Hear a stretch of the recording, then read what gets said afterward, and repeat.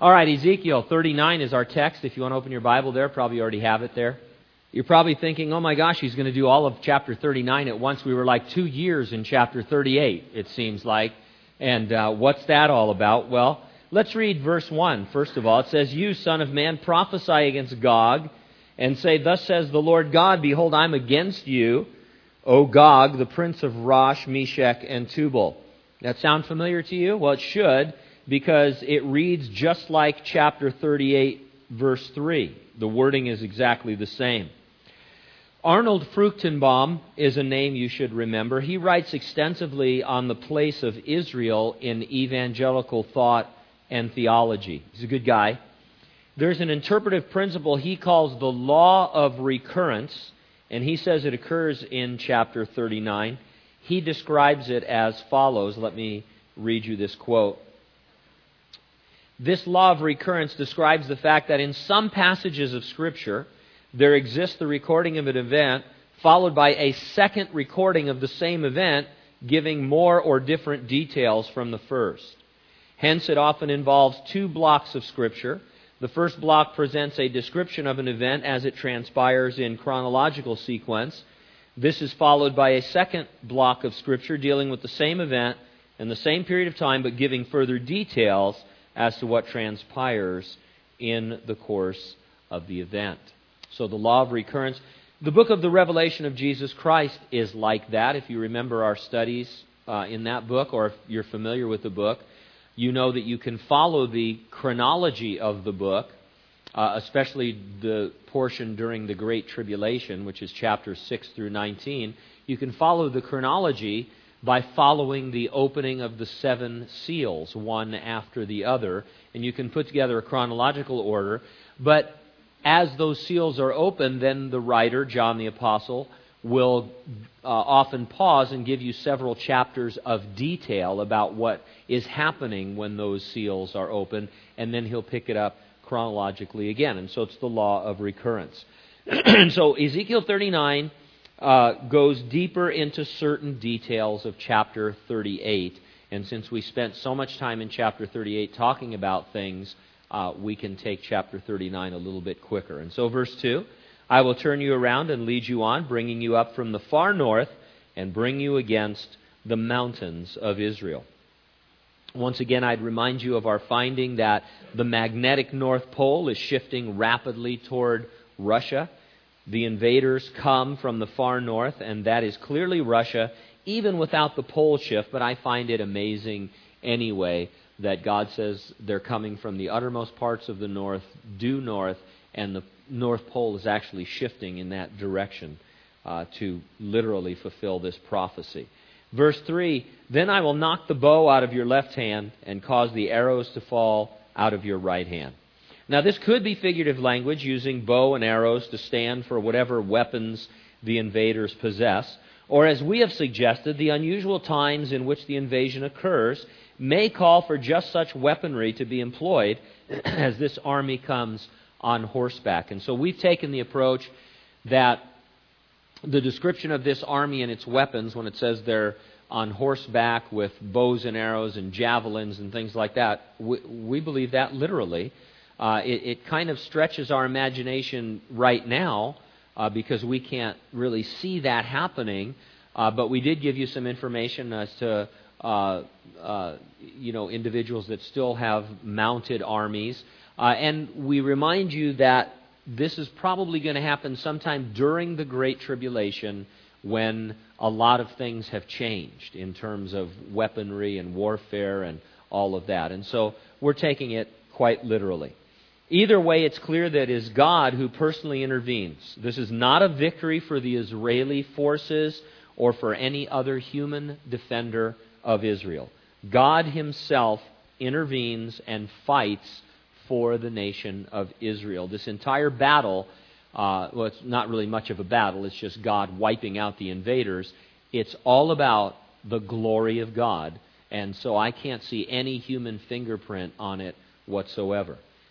We often read into this text our own ideas of what might occur. I remember when I first got saved, and I probably believed it for a while as well, there was a lot of talk about popping and beeping. No, there was a lot of talk about nuclear war. And you remember when we were talking about the Valley of the Dry Bones and these and all, and fire coming from the sky and all that. And Bible commentators say, well, obviously what's being described is a nuclear exchange, and we would talk about that. But if you just read the words themselves, it's clear that God is doing this, and He's doing it apart from any human intervention. It's because defeating Gog is God's way of being magnified and getting the glory. And so verse 4, you shall fall upon the mountains of Israel, you and all your troops and all the peoples who are with you. I will give you to the birds of prey of every sort and to the beasts of the field to be devoured. You shall fall on the open field, for I have spoken, says the Lord God. Again, Arnold Fruchtenbaum, he has an interesting comment about the mountains of Israel. I quote, they extend the length of the center of the country, beginning at the southern point of the valley of Jezreel at the town of Jenin in Galilee, and continuing south until they peter out at a point north of Beersheba in the Negev. These mountains contain the famous biblical cities of Dothan, Shechem, Samaria, Shiloh, Bethel, Ai, Ramah, Bethlehem, Hebron, Debir, and most importantly, Jerusalem, which seems to be the goal of this invading army. Here's another example, Fruchtenbaum says, where the 6-day war has set the stage for the fulfillment of prophecy. Up to the 6-day war in 1967, all of the mountains of Israel, except for a small corridor of West Jerusalem, were entirely in the hands of the Jordanian Arabs. Only since 1967 have the mountains of Israel been in Israel, thus setting the stage for the fulfillment of this prophecy. Now, the phrase in verse 4 we read, I will give you, literally translated would read, I have given you. Now, that doesn't mean it has already happened. It's in a tense that scholars call the prophetic perfect. Even though it is future, since it's the Lord making the statement, then it is certain to take place. And so God can talk about events future to us as already having happened because He knows that He will bring them to pass. Verse 5 again, you shall fall on the open field, for I have spoken, says the Lord God. The invaders never get very close to Jerusalem. They're going to be slaughtered when they're still some distance away. Verse 6, and I will send fire on Magog and on those who live in security in the coastlands. Then they shall know that I am the Lord. This seems to be fire from heaven, a la fire and brimstone.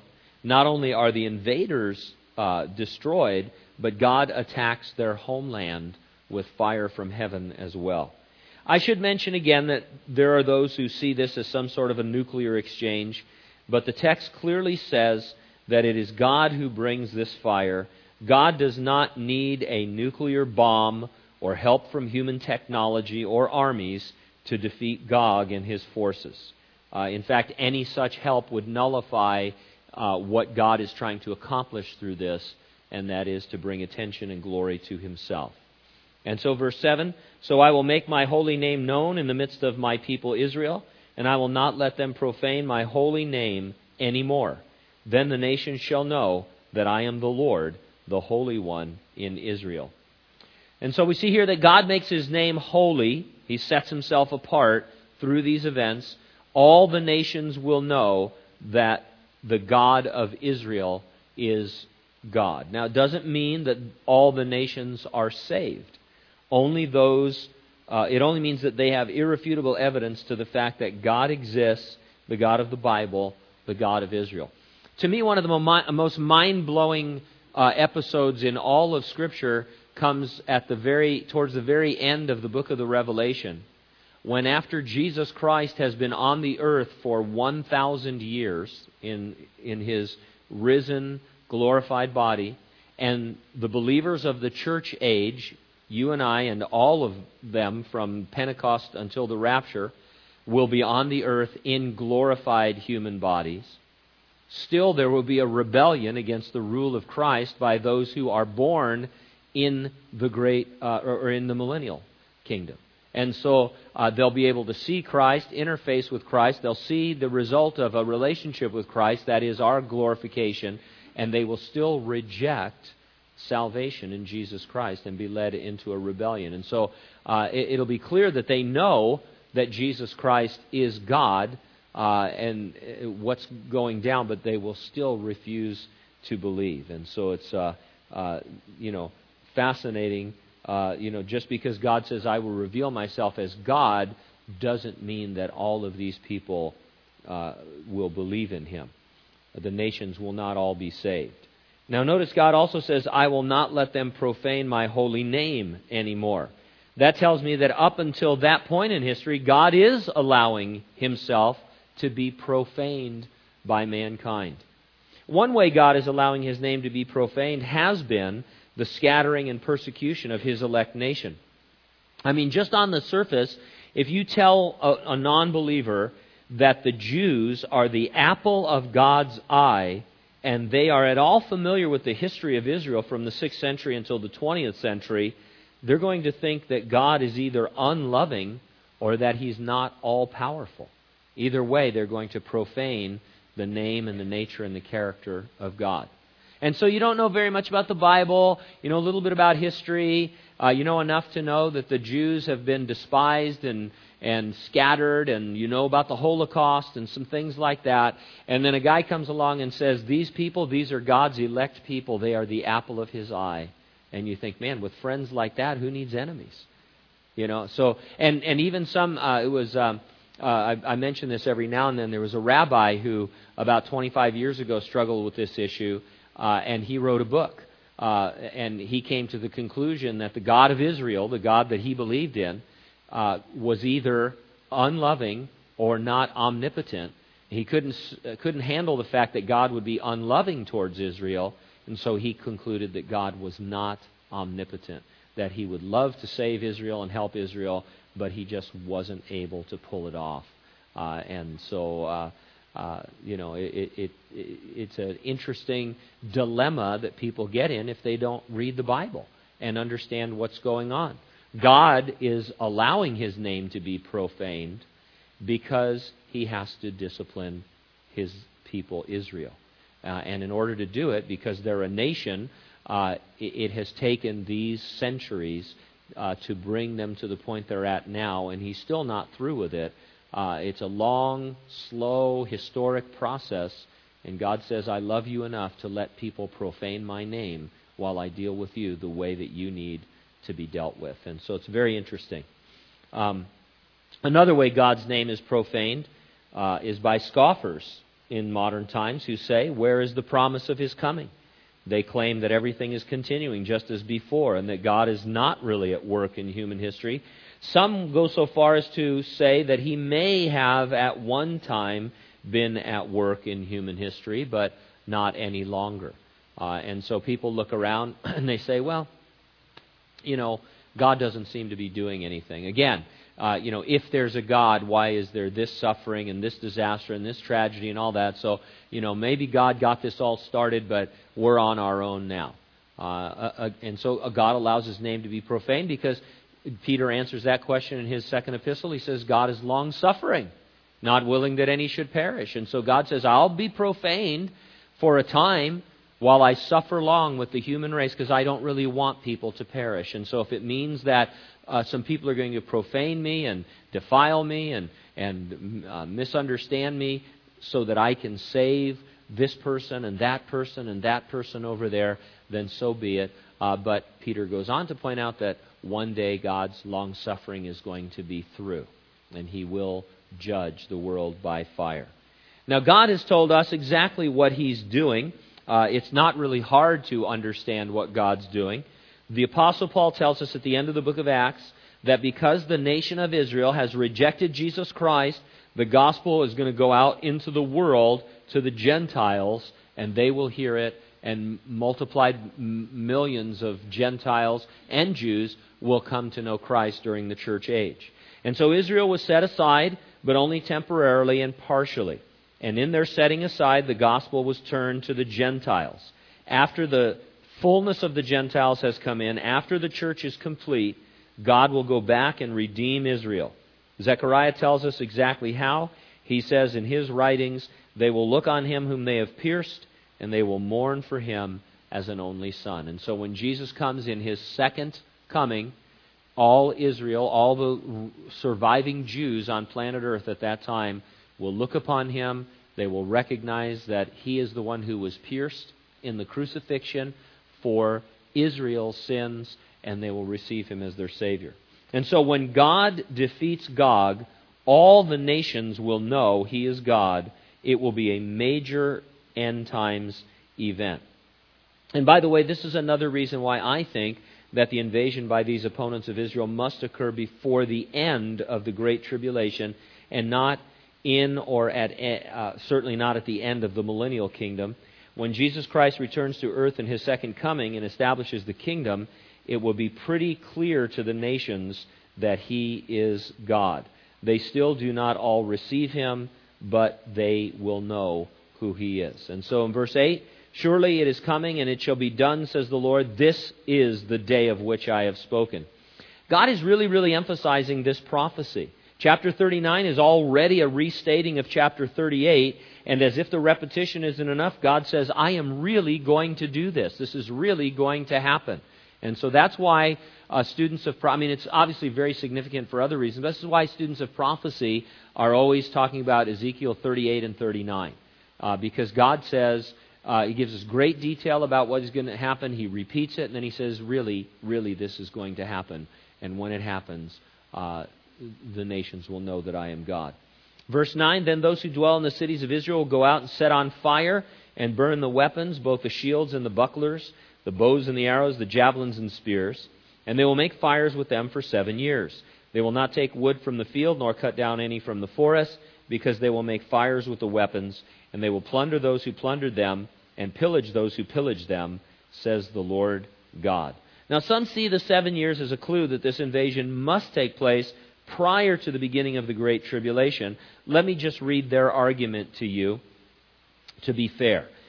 They say something like this: if this battle takes place after the rapture but before the Great Tribulation begins, there's ample time and freedom of movement, even through the first half of the tribulation, to accomplish this job. Moreover, the statement about not needing to gather firewood from the forest would make more sense than after the first trumpet judgment, when 1/3 of the trees are burned up. If this battle were to take place at any point in the tribulation, the people would run out of time to complete this task before the intensified persecution of the final 3.5 years that drives the Jewish remnant into the wilderness to escape the onslaught of the Antichrist.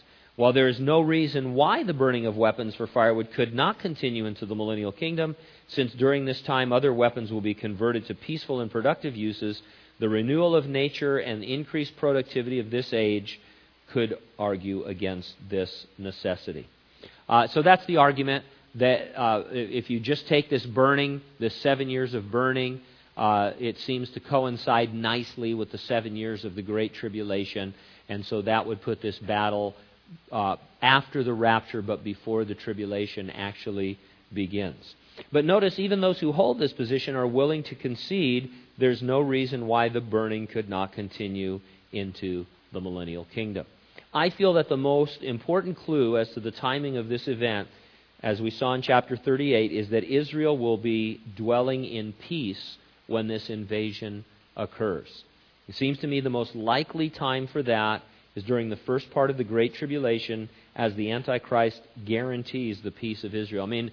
Obviously we could be wrong, and we're not going to, this isn't a doctrinal point, it's just a guess, but one of the major events of the end times is the entering into a peace treaty between the Antichrist and Israel. In fact, it marks the beginning of the 7-year Great Tribulation.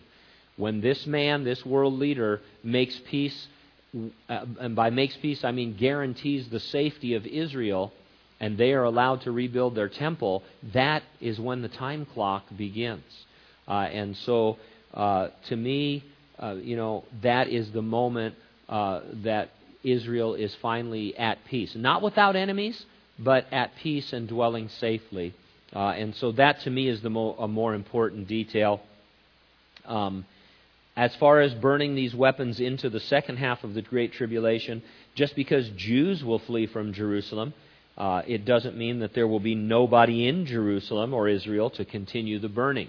In fact, in the book of Daniel, it seems that the Antichrist is starting to come into the Middle East as this invasion begins to help Israel.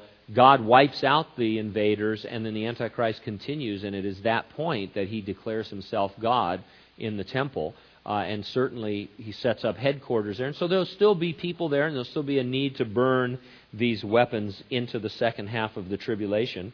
And I don't see a problem if the burning continues into the millennial kingdom.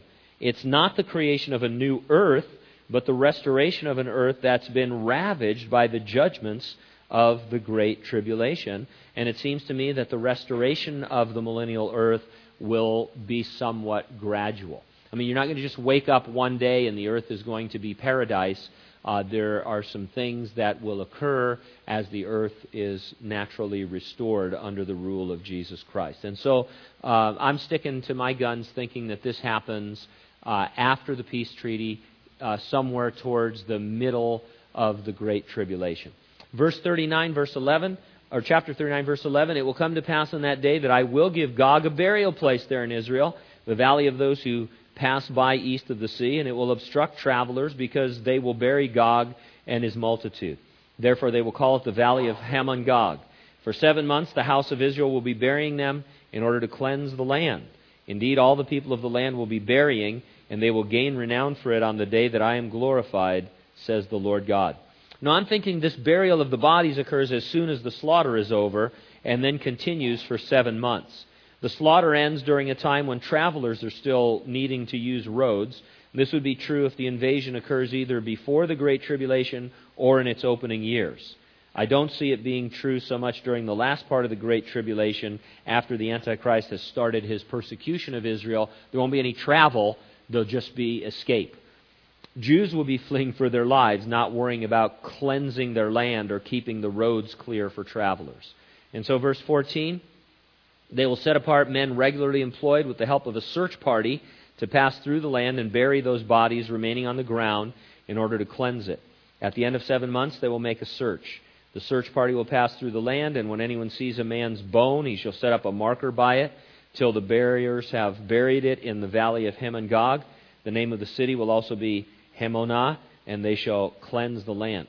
After the initial cleanup, squads of men will be employed to search the land for additional remains. As they go through the land and one of them sees a human bone, he'll set up a marker beside it.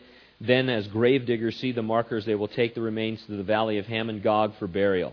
The operation is going to be so vast that a town will be set up in the valley of the grave sites to accommodate these procedures. Now, why all this talk about bodies and the cleansing and all? Well, if you were a Jew hearing this for the first time, and it was in the context of God working to restore both the land of Israel and Israelites, you'd have questions about how the land could be cleansed, because dead bodies and blood on that scale ceremonially will defile the land. You'd think of this through the law with its vast requirements for cleansing things that came into contact with death and blood. I don't want to be grotesque here, but sometimes in my work as a chaplain, and some of you guys and gals that are involved in emergency services, I mean, occasionally there's a death, and there is biological material that is left behind that needs to be cleaned. And it's kind of gross, and there's companies actually that you can hire that come out and do this now. And but for the most part, it's gross to us, but we clean it and we go on with our lives. And that's why we miss this, because if you're a Jew, it's also a ceremonial problem. It's also a ritual problem. You can't worship. This has to be cleansed. It has to be dealt with in a certain way. And so it's very interesting. Sometimes God goes into details, and we need to think like a Jewish person would think. Otherwise, we make up our own interpretation of these things. But this would be perfectly normal. If I'm a Jew listening to this, somehow this is encouraging to me. Ezekiel's telling me on the night I'm going to get the news that Jerusalem is falling to Babylon, and Ezekiel is encouraging me that God is going to restore the Jews in the latter days, and I'm going to hear this and think, how are we going to cleanse the land? And it may seem a petty point to us, but it's a very important point to a Jew. Verse 17, and as for you, son of man, thus says the Lord God, speak to every sort of bird and every beast of the field. Assemble yourselves and come, gather together from all sides to my sacrificial meal, which I am sacrificing for you, a great sacrificial meal on the mountains of Israel, that you may eat the flesh and drink the blood. You shall eat the flesh of the mighty, drink the blood of the princes of the earth, of rams and lambs, of goats and bulls, all of them fatlings of Bashan. That part of the verse is a figurative language, rams being the leaders, lambs being the soldiers. Verse 19, you shall eat fat till you are full, and drink blood till you are drunk, at my sacrificial meal, which I am sacrificing for you. You shall be filled at my table with horses and riders, with mighty men, with all the men of war, says the Lord God. So this expands on verse 4. It pictures an inglorious end to the invaders. As gross as it will be evident that something supernatural is taking place. God is bringing these birds and these beasts to do His bidding. It will be understood as a divine intervention in nature. And so the whole scene really is to the glory of God in the sense of magnifying God and His presence in the battle. Verse 21, I will set my glory among the nations. All the nations shall see my judgment which I have executed, and my hand which I have laid on them. So the house of Israel shall know I am the Lord their God from that day forward. The Gentiles shall know that the house of Israel went into captivity for their iniquity, because they were unfaithful to me. Therefore I hid my face from them. I gave them into the hand of their enemies, and they all fell by the sword. Again, remember that Ezekiel is addressing Jews in exile in Babylon in the 6th century, just as Jerusalem is falling. From that time, continuing even now, is the times of the Gentiles. God has been using Gentile world powers to discipline His people. When the events of Ezekiel 38 and 39 break out, Jew and Gentile are given notice that God is going to absolutely fulfill His unconditional promises to Israel. Even today, right? Israel's back in the land. May 14, 1948, they become a nation again, and they're in the land. But for the most part, Jews are in the land and returning to the land in unbelief. They're not coming as Christians. They're not coming as Jews who have accepted the Messiah, Jesus Christ. They're there in unbelief. And though, there might be some people still in the world who look at Israel and say, oh, they're God's chosen people, some Gentile nations. For the most part, everybody hates Israel. And so God says, here's what's going to go down. There's going to be this massive invasion, and before anybody can act or react or do anything, I am going to destroy that army with fire from heaven and pestilence. They're going to kill each other. And then I'm going to send beasts and birds to feast on them. And all of a sudden, Jew and Gentile alike will think, wow, there is a God, the God of the Bible. And it'll be a pretty big advertisement for God. Better than the Geico ads. I mean, it's just wow. It'll be a wow factor like you can't imagine. Verse 24, according to their uncleanness and according to their transgressions, I have dealt with them and hidden my face from them. That's an accurate assessment, is it not, of God's dealing with Israel the past several centuries? Verse 25, therefore thus says the Lord God, now I will bring back the captives of Jacob and have mercy on the whole house of Israel. I will be jealous for my holy name, after they have borne their shame and all their unfaithfulness, which they were unfaithful to me, and when they dwelt safely in their own land, and no one made them afraid. Now God is describing a time in which He regathers Jews to their land, and they dwelt safely in their own land, and no one made them afraid. Again, I see this as future to us in the Great Tribulation's very beginning, when their safety is guaranteed by a peace treaty. And God's saying, when that happens, that's the time when I'm going to do these things and magnify myself. Verse 27, when I have brought them back from the peoples and gathered them out of their enemies' lands, and I am hallowed in them in the sight of many nations, then they shall know that I am the Lord their God, who sent them into captivity among the nations, but also brought them back to their land, and left none of them captive any longer. The hallowing is referring to God's destruction of Gog.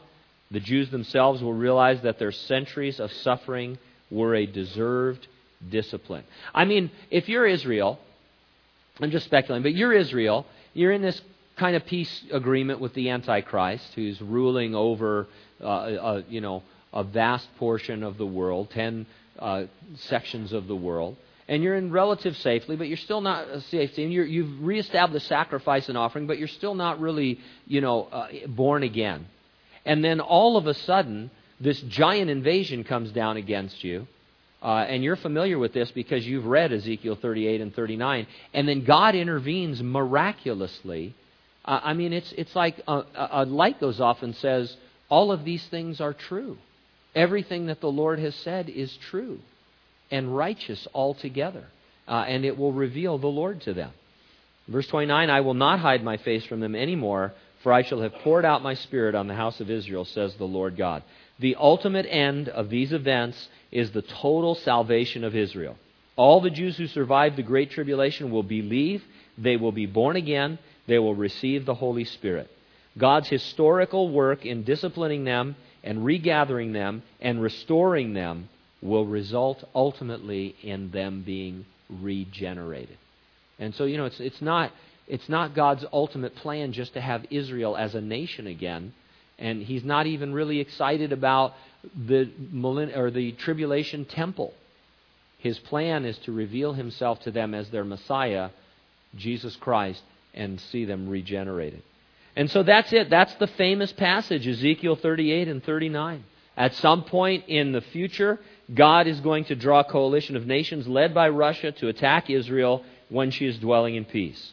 I've suggested a certain timing, but we're not certain exactly when this event will occur. It kind of depends on where you put the emphasis, I might say. Get it? Emphasis, emphasis. Some people emphasize the trees, some the burning of the implements, some here, some there. I emphasize this peace agreement. I see it with the Antichrist, but all we know is that this will happen in the future. It's interesting, fascinating to see nations aligning against Israel just as predicted in this passage. And some of that just happening, as I keep telling you, this year, as Turkey, one of the major players in this invasion, is now no longer an ally of Israel, but is estranged from Israel and is allying themselves with Russia and this other coalition of nations.